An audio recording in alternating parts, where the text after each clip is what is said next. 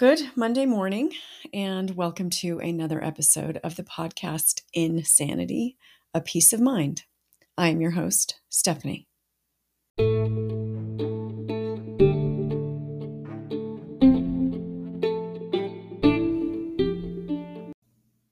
So, as not to confuse anybody, I will call this episode 44, and its topic is literally nothing because I'm taking a break this week. It's been a crazy couple of weeks. I've had a lot of other stuff going on, including Thanksgiving, which was lovely. And I've been barely getting by with the things that I have to do.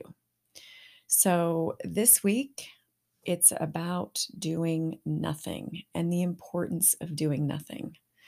Hippocrates says to do nothing is sometimes a good remedy.